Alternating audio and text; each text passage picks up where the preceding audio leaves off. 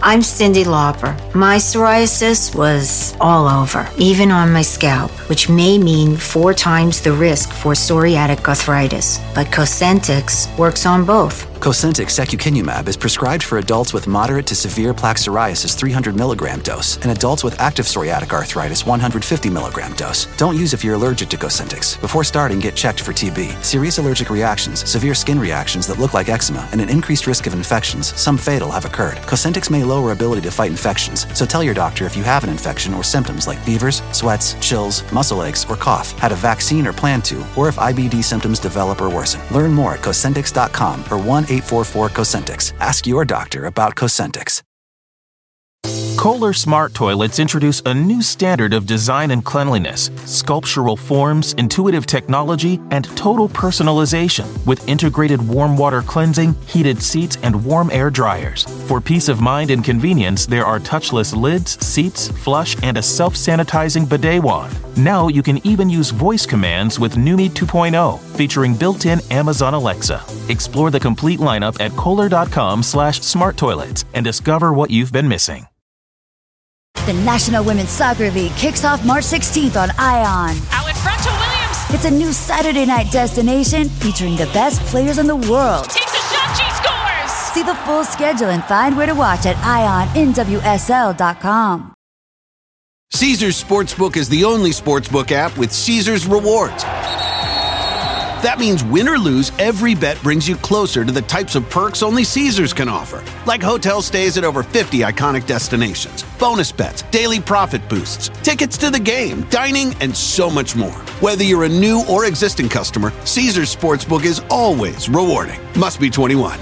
Gambling problem? Call 1-800-GAMBLER. Caesars Sportsbook. Don't just spectate, participate. Luxury is meant to be livable. Discover the new leather collection at Ashley with premium quality leather sofas, recliners, and more, all built to last. No matter how many spills, scuffs, or pet-related mishaps come its way, the leather collection at Ashley is made with the durability you need for the whole family. Shop the new leather collection at Ashley and find chairs starting at $499.99 and sofas at $599.99. Ashley, for the love of home. Face it, shaker bottles suck. Your protein shake always comes out clumpy and you look like an idiot using the thing. That's why I decided to ditch my shaker bottle for good and get myself a BlendJet 2 portable blender. It makes perfectly blended protein shakes that come out smooth, creamy, and delicious in just 20 seconds. So go to blendjet.com and use promo code DCASTPOD at checkout to get 12% off your order. That's promo code DCASTPOD to get 12% off your order at checkout. Have you ever wanted to learn a new language, but just didn't have the time or money? I may have a solution for you. Her name is Jessica, and she gives free Chinese lessons daily at 11 p.m. Beijing time and 11 a.m. Eastern Standard Time. Chinese is fun and easy if you have the right teacher. Let Jessica be that teacher and introduce yourself to the fastest growing language in the international job market today at tinyurl.com/TCJessica and tell her Ian sent you. Hello and welcome to the Deathcast. I am your host, author, and journalist Ian Todd, and I'd like to thank you for joining me as we prepare to take our 10th look at the West Memphis 3. Before I get into it this week, though, as always, I have the normal show notes and plugs. If you'd like to help support the show, there's a couple ways you can do this. First and foremost, you can go to your favorite podcast app, leave a 5-star review. Also, subscribe to the show. You can also go to buymeacoffee.com/thedeathcast and make a one-time donation to the show. And lastly, you can go to tinyurl.com/DcastPatreon and become a Patreon member. For as little as $2 a month, you get access to early release shows with no ads, as well as exclusive bonus content. And speaking of Patreon, we have a new Patreon member this week. Joining our first patron channel, we have Anthony. Thank you so much for signing up. I appreciate it. Now that all of that is out of the way, get yourself something to drink, find a nice comfy chair, kick back and relax. I've got my coffee, I've got my cigarettes. Let's go into the crypt. We left off last week discussing Jesse Miskelly's two subsequent confessions, one being the Bible confession and the second being his confession to the prosecution team. We also discussed the idea that there may have been a deal offered to Jesse Miskelly, which is laughably bad, as they state right in the recording of this confession that no offer has been made, and Miskelly's lawyers vehemently protested against their client making this confession. However, he decided that it needed to be done because he needed to see the individuals who orchestrated these murders punished for their actions. Before we get into the trial of Jason Baldwin and Damien Echols, we're going to look at something that we have touched on briefly throughout this series, and that is the girls at the baseball game. Jason Baldwin's girlfriend, Heather Klein, was playing at this game, and she later gave testimony that conflicted with the testimony of everyone else who came forward about the events of this. First off, she said that Damien was only there on one night. However, multiple individuals stated that Damien was in fact there on multiple nights. However, on one particular night, she stated that people were yelling things at Damien and that he was yelling things back at them, claiming later that she found out that Damien was supposedly telling people that he had killed the children and that he planned on killing more before he was taken into custody. Damien has since stated that these statements were in fact meant as a joke. However, joke or not, they were extremely damning statements, given the fact that there was a heightened awareness inside of the community over these murders. In further interviews, Echols has claimed that he went to the softball game and heard people whispering and talking about him, claiming that he was there with Baldwin and a few other people who could corroborate his story. However, to the best of my knowledge, no one has ever come forward to corroborate Damien's telling of the events. And this particular event is an often talked about but never really explored episode that really played a key part in Echols and Baldwin being convicted. So according to Echols, he may have said these things to people, although if he had said them, it was meant as a joke. I can't lie and say that I would not understand it had he said them as a joke, because I was much like he was at one point in my life, and I made very similar jokes, not having to deal with people who were actually murdered, but really inappropriate jokes that had no basis in reality and, to be honest, had no right coming out of my mouth. However, the big difference here is that the people that encountered Damien and who said he said these things did not say that he was joking. When I would say the types of things I used to say when I was younger, people knew and understood that I was joking. Damien, on the other hand, he already had a bad reputation around West Memphis because of his actions and the various stays in mental hospitals. For him to say these things, whether he meant them as a joke or not, which I personally do not believe that he did, that came off as an admission of guilt. That, coupled with other things that we have already discussed in this case, was very damning for Damien. One of the reasons why this is important is because Damien testified at trial that he never in fact made any of these statements, only to contradict himself, many years later. One of these girls, who we're going to call Jody, gave a written statement on June 11th, 1993. I'm going to read it verbatim. About 2 weeks ago, I was at the girls' club softball field, and I heard Damien say, "I killed the 3 little boys, and before I turned myself in, I am going to kill 2 more, and I already had one of them picked out." I overheard him say this to a group of people when I was walking by him. I don't know him, I just know of him.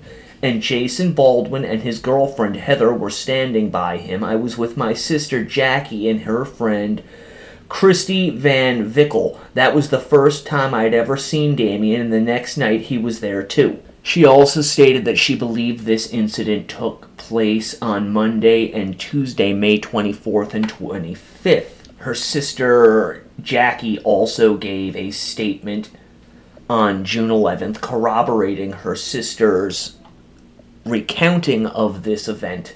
Another sister by the name of Jessica stated, "I was at the girl club about 2 weeks ago. I was sitting with my mom. I heard him say he did kill the 3 boys. My cousin asked him. I heard her voice and turned around. I then heard him say it after she asked him, my cousin Katie Hendricks, and he is Damien. There was another boy with him, but I don't know who it was." The mother also gave a statement. This was on June 7th, the week of May 24th, when my 2 girls, Jody and Jackie, and Christy got in the car. They all started talking at once, telling me about what that weird black-haired boy had said that night. They all said they heard him say that he had killed those 3 little boys. Jody said she heard him say he had killed the boys, and before he got caught or turned himself in, he was going to kill 2 more and already had one picked out. I told him he was just nuts and to stay away from him. Katie Hendricks was also with me that night and repeated the same story. She also told me that he had said he was going to bite her titties off. When he left, she yelled, "Did you really kill those 3 boys?" And he yelled, "Yes." Now, the mother reported this incident to the director of this girls' club after one of her daughters saw Eccles on television and pointed out that he was the one who had made the statement at the baseball game.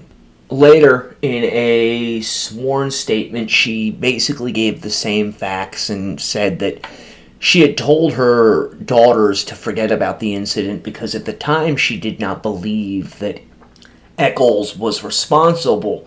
Instead, she thought he was more than likely trying to just draw attention to himself. However, that family is not the only ones who came forward with this story. There were a few others who came forward, and I want to touch upon for a moment. There are those who say that this entire event was a much bigger deal than it has been made out to be. That Eccles was in fact screaming across the ballpark at people, so much so that he made a disturbance and individuals had to escort him off of the property. I have never encountered anything to verify these claims. I believe that if it did happen, it was more likely than not that he got into a verbal altercation with these 2 girls, and that it escalated to the point that Eccles said these things. Whether he was bragging or letting them know this as a threat is really up to self-interpretation. Cannot be denied, though, the impact of this particular series of stories had on the jury when Eccles went to trial with Jason Baldwin. In fact, these were the last group of witnesses called by the prosecution, and it was a very damning testimony against him and spoke greatly towards Eccles' character and how he was seen and had come to be seen within the community of West Memphis. We're going to touch on some of the testimony from the trial going forward. And Christy, who was one of the girls at the baseball game, testified and said that on the stand she was very nervous. And, quote, a whole crowd of people were with her or around her when Eccles admitted to having killed the boys. While her sister stated, I heard Damien Eccles say that he had killed the 3 little boys, and before he turned himself in that he was going to kill 2 more and that he already had one of them picked out. Further stating, I was just walking around the corner, gonna go talk to some of my friends, and I saw him and I heard him. Jody also testified that she had heard people at the ball game talking about Eccles, and while she knew the name, she was not overly familiar with him. She heard people asking whether or not they thought Eccles could have been involved in the murders. We're going to move on to the various alibis of Damien Eccles as they were presented at trial. The most often discussed and clung to by supporters of the West Memphis Three is the alibi that Damien Eccles was in fact on the phone with 3 different young girls on the evening of the murders. Eccles claimed and has continued to claim that he was on the phone with these 3 young girls variously from roughly 4:30 in the afternoon after Jason Baldwin finished mowing his uncle's yard until 9:30 or 10 o'clock that evening. In later years, Baldwin has tried to grasp a hold of these statements and claimed that he was talking with these girls as well. However, none of these girls have ever claimed to have spoken with Jason Baldwin on the night of May 5th. First of these girls is Heather Klein, who is Jason Baldwin's girlfriend.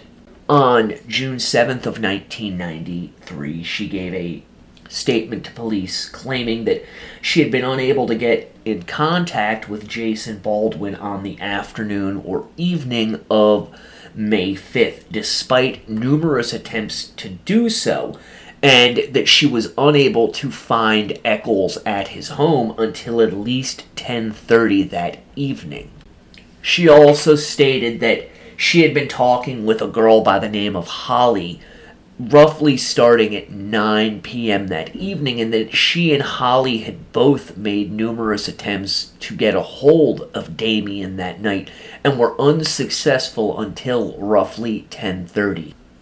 Basically, according to this telling of events, Damien got home and they'd had a party line. Damien spoke to Heather for a moment before turning his attention to Holly, at which point Heather got off the line, and Holly later told her that Damien had said he had been out walking around that evening and they had discussed getting Damien together with another girl by the name of Jennifer. Now, Heather did give another statement that year. It's unknown if this was before or after the arrests took place, wherein she said that she was friends with Holly and this other girl, Jennifer, and she had met them at the skating rink a few months beforehand, that both girls lived in Tennessee. One of them had a party line, and when she spoke to them on the phone, the other 2 had already been deeply engrossed in conversation. Read one of her statements. On Friday, 05/07/93, I talked to Holly at the skating rink, and I asked her where Damien had been on Wednesday when they were trying to call him, and she said that Damien had been out walking in the neighborhood. I assumed that the neighborhood she was talking about was around Ingram Street. Holly is a friend of Damien. She was helping to get Jennifer and Damien together. About 1 month ago, Jennifer and Holly came back to the skating rink, and Jennifer told me that Jesse, Miss Kelly, Murray, and Domini are the ones who had actually killed the boys. Important to note that Ingram Street is actually very close to where the Hollingsworth family said that they saw Damien Eccles as he was leaving the crime scene. Many years after the fact, Heather would claim that she had in fact been on the phone with Jason and Damien the entire evening, alternating between the 2 boys, which is perjuring her earlier statements, which to me screams of deception. I think it's more likely than not that she either was leaned on by someone from the West Memphis 3 camp, or she independently decided that no matter what, she was going to make certain that she was able to give the convicted killers an alibi in an effort to try and get them out. I don't believe that she was on the phone with them the entire night. She also claimed that Holly was not on the phone call that evening with them, this despite the fact that she had been claiming it for years, and in fact these statements really helped to solidify the case against Eccles and Baldwin.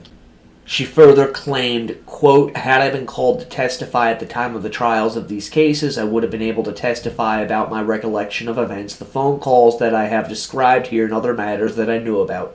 Further perjuring herself, because in her statements to the police in 1993, she was pretty adamant about the fact that she had been unable to get in contact with Jason Baldwin at all that day, and that she had been unable to get in contact with Damian Eccles until 10 or 10:30. Holly George stated that she had only spoken with Eccles for about 5 minutes on May 5th. This was at roughly 3:30 in the afternoon, much earlier than the murders are known to have taken place. She further stated that Jennifer called her back once she got off the phone call at roughly 9 o'clock.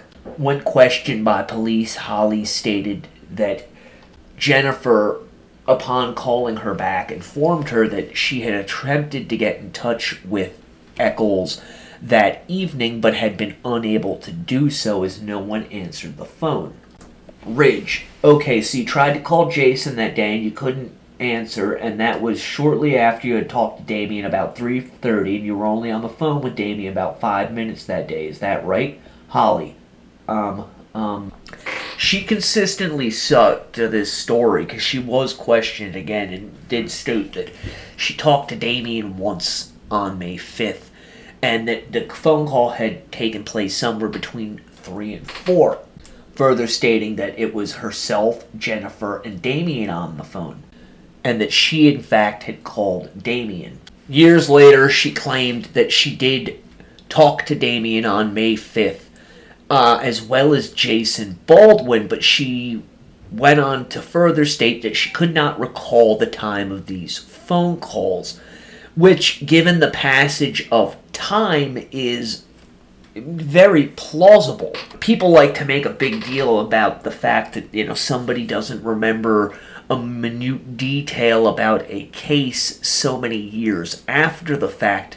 You have to remember that it's not like she witnessed the two of them committing these murders and was looking at a clock at the time that it occurred. To her, May 5th was just another day, and other than the fact that she had been questioned by police, it's very likely that Holly George would never have thought about that 5-minute phone conversation again in her life. Now, May 10th, 5 days after the murders, when Eccles was questioned, he informed the police that he had, in fact, spent the afternoon from about 3 to 5 at a friend's home before going home, where he spoke with Holly George on the phone from roughly 5:30 until 11:30 that night. This is important because, according to Damian and Domini, they had a pretty major argument while they were on the phone at roughly 10 o'clock that evening that centered around the fact that Damian was having conversations with other girls, particularly girls who were much younger than Damian, and Domini did not like this as she realized that he was a scumbag and was just trying to get laid. Jennifer Bearden, who has since tried to change her story, informed police that she had spoken with Eccles around 3:30 or 4 on the afternoon of May 5th at Baldwin's home at roughly 4:30, and then again at roughly 9:30 that evening because she had called and been informed that he was not at home. 2004 that she said that she had spoken with Eccles 3 times after 3 p.m., once in the afternoon, again at Baldwin's home, and then around 9:30, this after calling and getting a busy signal, and calling back and being informed that he was not at home by Eccles' grandmother.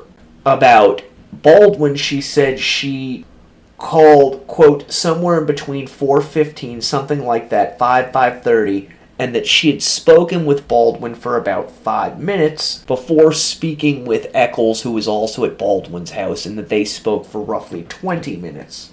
She also stated that Eccles told her that he and Baldwin were going somewhere, but he would not tell her where it was that they were going. Jennifer also stated that she had heard a lot of things about Domini and Murray and Damien, particularly that Domini was a witch and Murray was a high priest. She also stated that people around the skating rink are the ones who had informed her that Damien had been involved in the murders. Keep in mind, she gave this statement well before the arrests took place. She gave further testimony during the early 2000s in which she basically said the exact same thing that she had been saying all along, which is that she had spoken to Damien a couple of times that afternoon, and then later in the evening, well after the time frame where the boys are thought to have been killed. The only contradictory thing that she really said was that she believed her phone call with Damien went past 9:30 when she was supposed to be off the phone, and lasted closer to 10 o'clock, which she had been fearful of her mother finding out, as she would have gotten into trouble. So again, Damien does not have an alibi in regards to the phone call, as all 3 of these young women stated at the time that they had not spoken to him during the period of time during which the murders are known to have occurred, and only one of them has really recanted her statements from that period of time.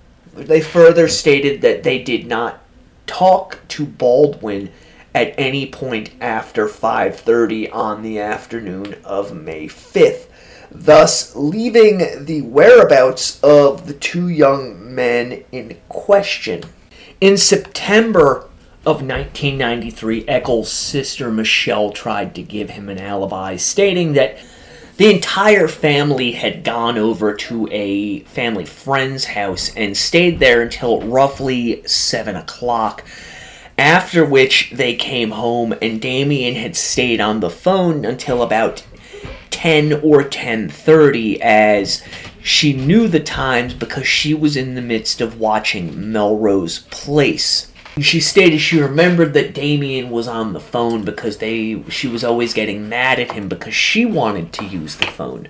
She further expanded, stating that he had talked to Jennifer and Holly as well as Jason Baldwin. Now, I can't really fault his sister Michelle for trying to give her brother an alibi because they are blood, and while I'm not the type of individual who would give anyone an alibi that wasn't true, I understand the thought process behind it. It's your older brother, you don't want to see him get into this kind of trouble.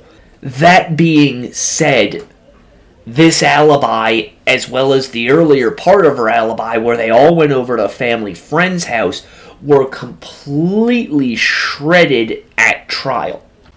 At trial, Damien was not able to give any specifics about these times of these phone calls, going so far as to claim that he thought he and Dominique may have argued that evening. Jason Baldwin is different from both Miss Kelly and Eccles in that prior to the trial and during the trial, he never attempted to give an alibi, although he did claim in subsequent years that he had informed the police that he was with friends and family. There is no documentation to indicate that he ever gave this information to the police, and that if he did give this information to the police, that they went and followed up on it, which is something that they did do with both Miss Kelly and Eccles. It seems highly unlikely to me that the police would follow up on the other two individuals' alibis and not on the alibi of the third individual accused of these horrendous crimes. Prior to trial, Jason claimed in a letter to Heather that he was in fact innocent and had a slew of people ready to testify on his behalf on trial. I talked about this in an earlier episode about how Jason Baldwin is the only one of the three who refused to take the Alford plea when the boys were eventually released from prison, which maintained their guilt but legally allowed them to protest their innocence. And I did give Baldwin props for at least sticking to his guns in the idea of he's saying he's innocent, he's not going to take anything less than that. And the fact that he was bullied by the supporters and lawyers of Eccles into taking this deal. He's also the only one that, to the best of my knowledge, has never given any incriminating statements, either prior to the arrest or after the arrest. So that leads us down a small little rabbit hole, just for the briefest of instances. We have talked about L.G. Hollingsworth and how he is still considered a possible fourth suspect. Just for the briefest of instances, I want you to put this one in your pipe and smoke it. What if Jason Baldwin was in fact not involved in these crimes and it was L.G. Hollingsworth who was involved in place of Jason Baldwin? That would explain why Baldwin refused to take the plea agreement based on the grounds that he was not involved. I'm not saying this is what happened, it's just speculation on my part, but it would give an idea as to his character and as to his refusal to want to take that plea agreement in the first place, because he didn't really do it, and knowing he didn't do it, he did not want to give the state the satisfaction of continuing to state that he is a convicted killer. It is something to think about in this case, but I digress. Baldwin's family all tried to say that he had been with them, with the exception of his mother's then ex-boyfriend, Dink Dent, who was living at the Baldwin household during this period of time and stated that Baldwin, in fact, was not home until at least 9:30 or 9:45. The only bit of testimony from prosecution witnesses that did not, in fact, indicate Jason Baldwin was involved in these crimes came from Narlene Hollingsworth and her family, who stated that they thought that they had seen Dominique with Damien on the night covered in mud, water, and blood, and not Jason. Beyond that, there is no other statements made at the trial that take any of the blame from Jason Baldwin. So Jason Baldwin's alibi is a lost cause because, again, he's never given an alibi and no one has ever come forward to give a credible alibi for him. Part of that is, in fact, due to his mother, Pam, who, upon finding her son speaking with the police on May 5th, forbid him from having any further contact with them.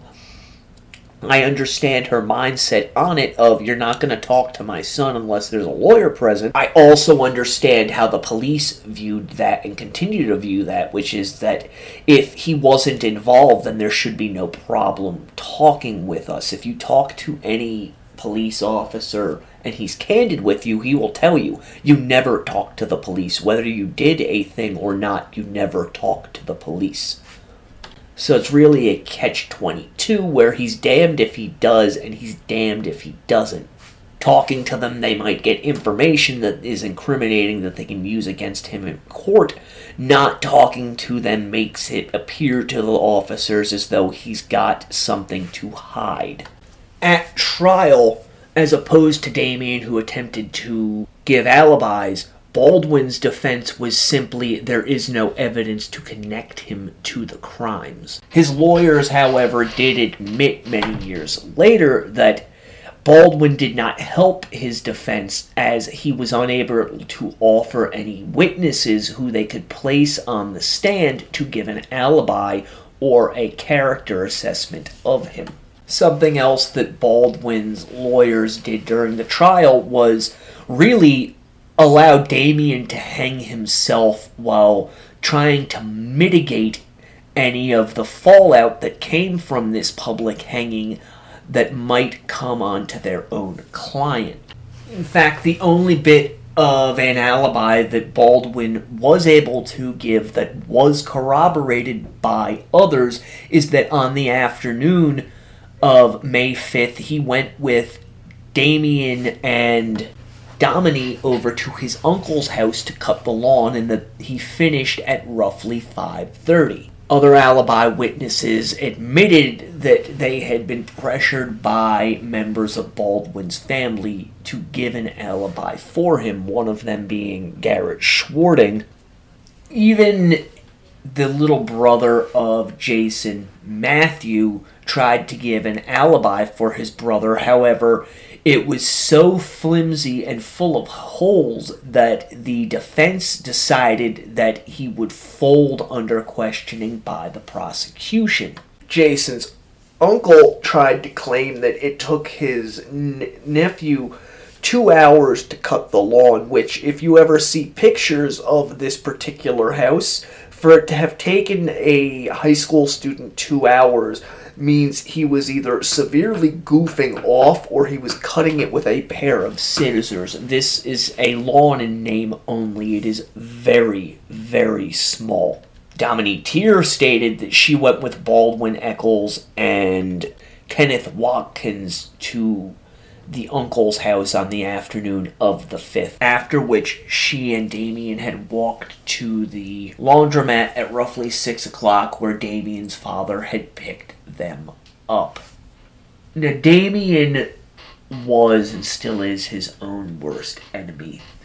He testified at trial, and you can see snippets of this testimony actually in the first Paradise Lost film, where Damien really comes off as A, nervous, which is understandable as he's up on capital murder charges, but B, like he's trying to put on a show, constantly correcting the prosecution on what the magic that he practices is, and just what his beliefs are, and how he had been in Aleister Crowley since he was a young child. Things that Damien, in subsequent years after his conviction, attempted to downplay and say never happened, that he never said. We have the trial testimony from him in which he does in fact state these things.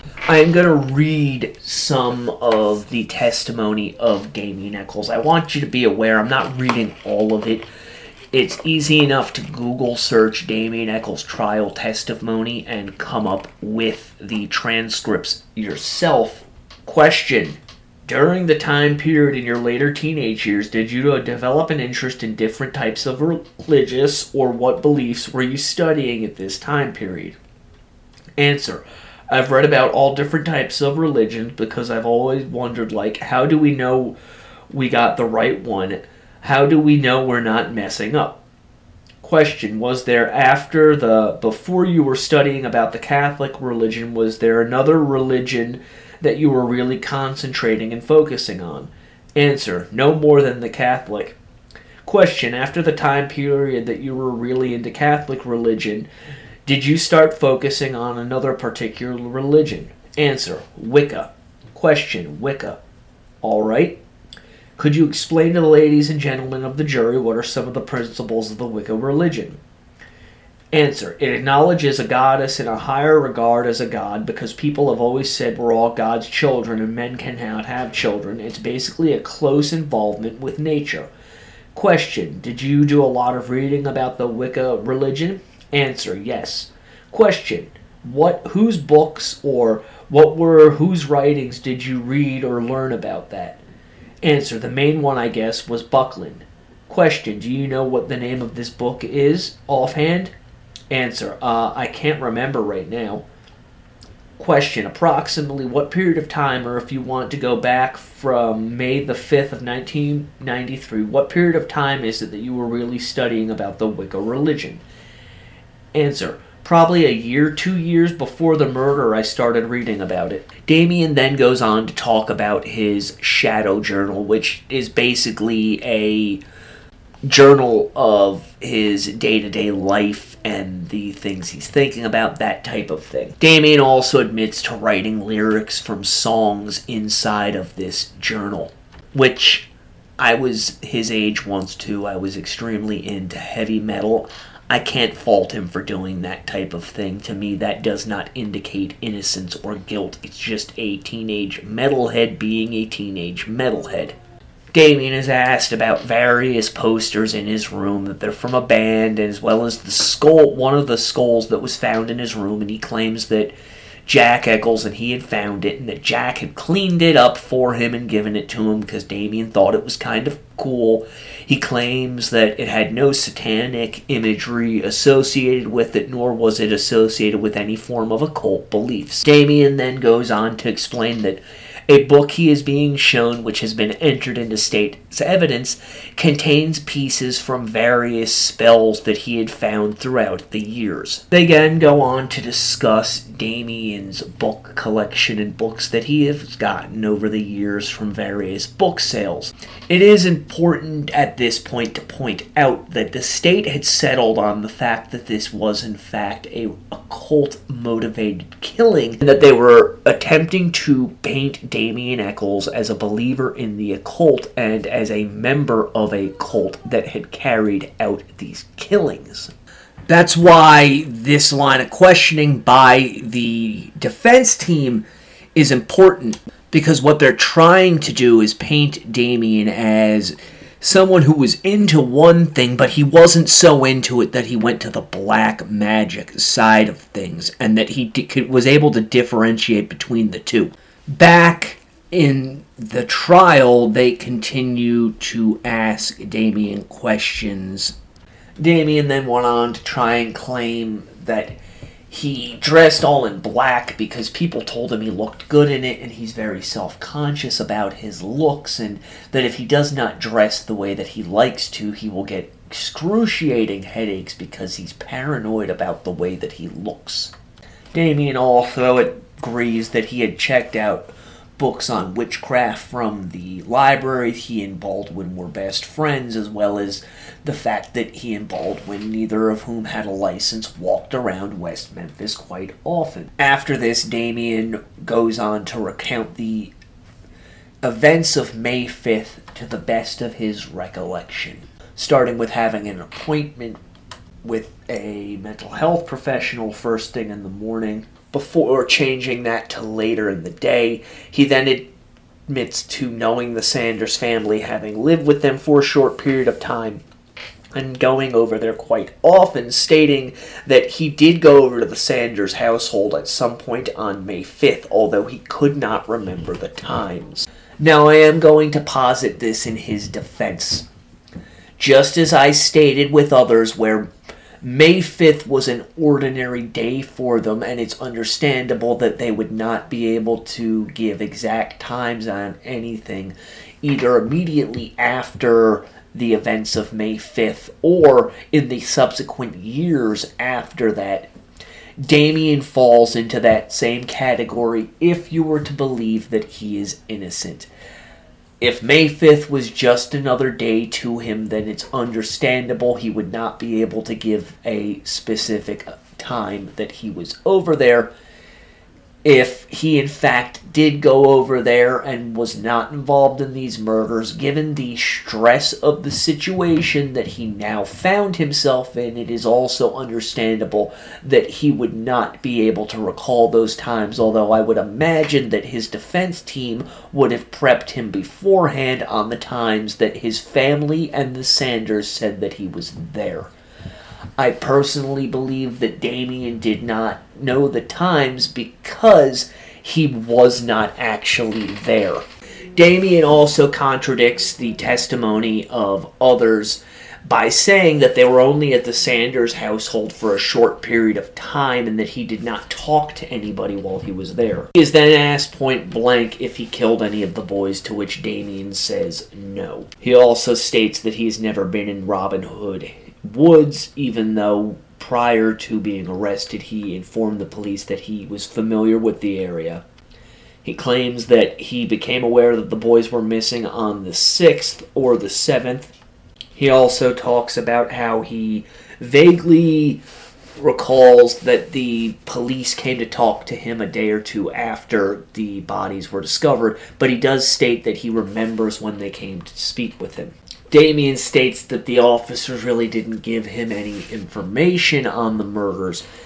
And I'm going to read this verbatim.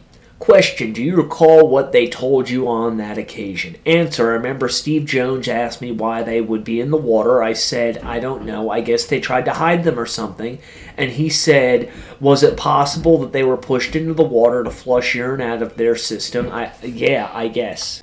Question: did they tell any other details of what happened to the bodies or how they died or the condition the bodies were in? Answer: they asked me how I thought, and I heard mutilated, but when I thought of mutilated, I thought it was like all chopped up or something. I figured there wouldn't be a whole body or anything.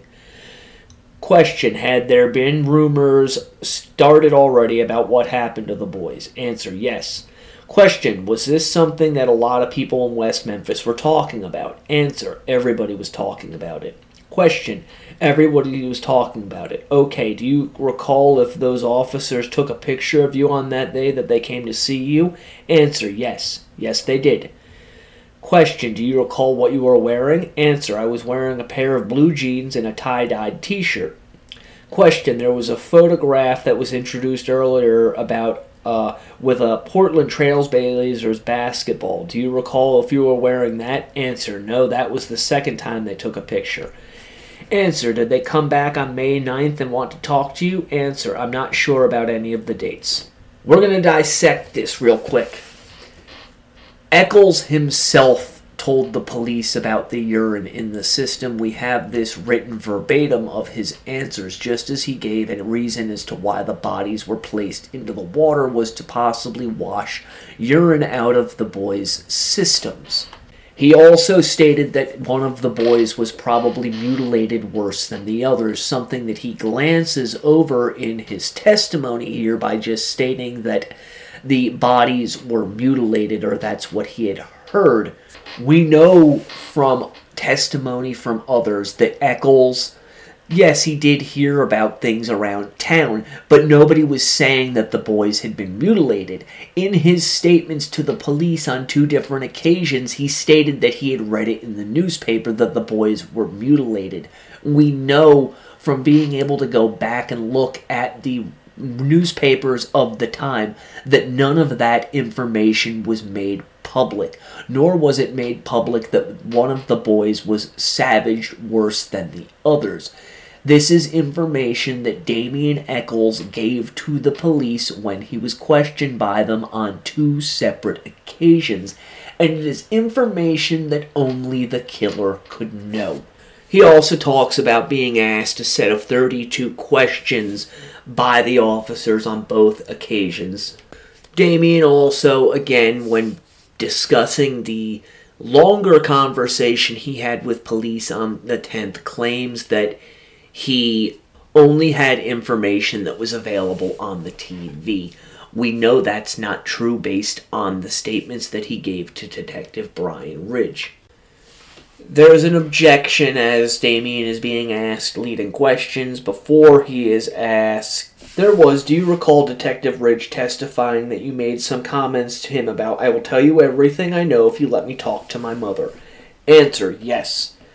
Question, did you tell him that? Answer, yes. Question, did you talk to your mother? Answer, yes, I did. Question, why did you give that response to him? Answer, because that's the only way he would let me talk to my mother. They kept asking me, saying, even if you did not do it, we know that you know something about it. So I said, I will tell you everything I know after you let me talk to my mom. After I talked to my mom, he said, all right, now tell us everything you know. I said, I don't know anything, and they got mad. Question, did he get mad at you based on that response? Answer, yes. Question, did he ask you what you were afraid of? Answer, yes. Question, do you recall what your answer was? Answer, no. Question, do you recall looking at the one-page sheet summarizing the 2-hour conversation that says he asked you what you were afraid of and you said the electric chair? Answer, I said that. Question, that's on the sheet that he has. Did you ever tell him you were afraid of the electric chair? Answer, I don't remember saying that. Question, did Officer Durham let you look at any notes he was taking to write down your name and confirm, yes, this is what I told you on this date? Answer, no, he did not. Question, after talking with Durham, did they have any other officers that wanted to talk with you? Answer, about the whole police department came in at one time. Question, do you recall what answers you were giving during the later part of your interrogation? Answer, I don't know the exact word, but I know pretty much what I said. Question, pretty much tell the jury what you said in this part. Answer, they asked me if I had anything to do with the murders, and I told them no, I did not. They asked me did I know anybody that had anything to do with the murders. I told them no, I did not. They didn't like that, so they kept asking it over and over again. That's pretty standard police procedure, especially when they have an individual that they don't believe, is to repeatedly ask the same question over and over again, oftentimes rephrasing it in a different way, or moving on to a subject and then coming back to it. They do this in order to try and trip the suspect up into revealing something they might know that they're not willing to tell the officers. Damien then admits to not being questioned by police after that until he was arrested, and stating that he did in fact go to the softball game. He gave hair samples, fingerprints was photographed, as well as the police seizing items from his house, including his trench coat. Damien is then asked about the testimony of Dale Griffiths. I have discussed Dale Griffiths in other episodes.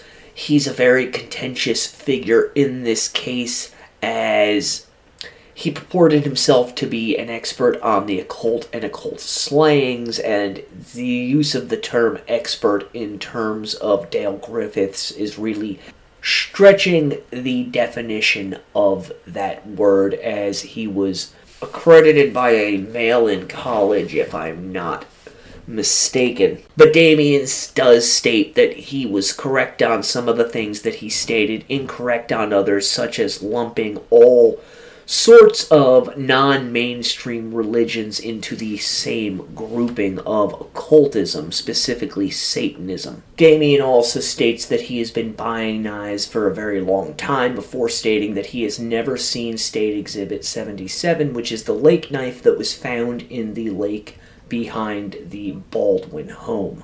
Damien admits to having many knives similar to the one that was found in the lake, before they diverge off into trying to get into how Damien feels about having been charged with these murders.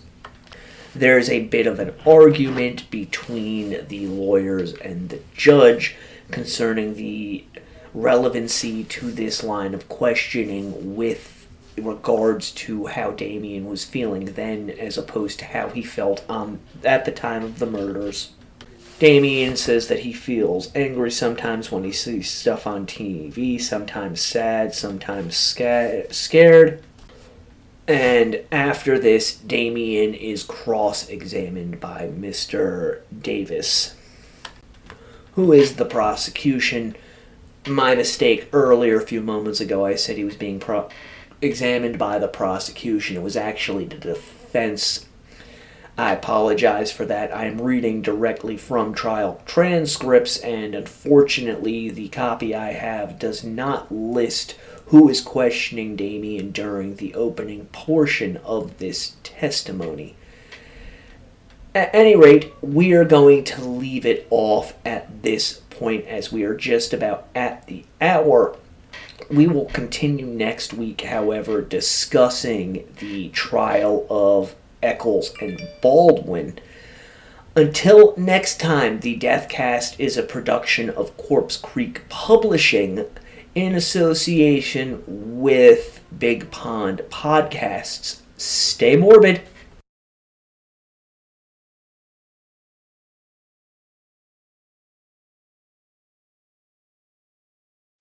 Hi, I'm Cyndi Lauper. My scalp was covered with psoriasis, which could lead to psoriatic arthritis, but Cosentix treats both. Cosentix secukinumab is prescribed for adults with moderate to severe plaque psoriasis 300 milligram dose and adults with active psoriatic arthritis 150 milligram dose. Don't use if you're allergic to Cosentix. Before starting, get checked for TB. Serious allergic reactions, severe skin reactions that look like eczema, and an increased risk of infections, some fatal, have occurred. Cosentix may lower ability to fight infections, so tell your doctor if you have an infection or symptoms like fevers, sweats, chills, muscle aches, or cough, had a vaccine or plan to, or if IBD symptoms develop or worsen. Learn more at Cosentix.com or 1-844-COSENTIX. Cosentix works for me. Ask your doctor about Cosentix. Kohler Smart Toilets introduce a new standard of design and cleanliness, sculptural forms, intuitive technology, and total personalization with integrated warm water cleansing, heated seats, and warm air dryers. For peace of mind and convenience, there are touchless lids, seats, flush, and a self-sanitizing bidet wand. Now you can even use voice commands with Numi 2.0, featuring built-in Amazon Alexa. Explore the complete lineup at Kohler.com/smarttoilets and discover what you've been missing. Caesars Sportsbook is the only sportsbook app with Caesars Rewards. That means win or lose, every bet brings you closer to the types of perks only Caesars can offer, like hotel stays at over 50 iconic destinations, bonus bets, daily profit boosts, tickets to the game, dining, and so much more. Whether you're a new or existing customer, Caesars Sportsbook is always rewarding. Must be 21. Gambling problem? Call 1-800-GAMBLER. Caesars Sportsbook. Don't just spectate, participate. Luxury is meant to be livable. Discover the new leather collection at Ashley with premium quality leather sofas, recliners, and more, all built to last. No matter how many spills, scuffs, or pet-related mishaps come its way, the leather collection at Ashley is made with the durability you need for the whole family. Shop the new leather collection at Ashley and find chairs starting at $499.99 and sofas at $599.99. Ashley, for the love of home.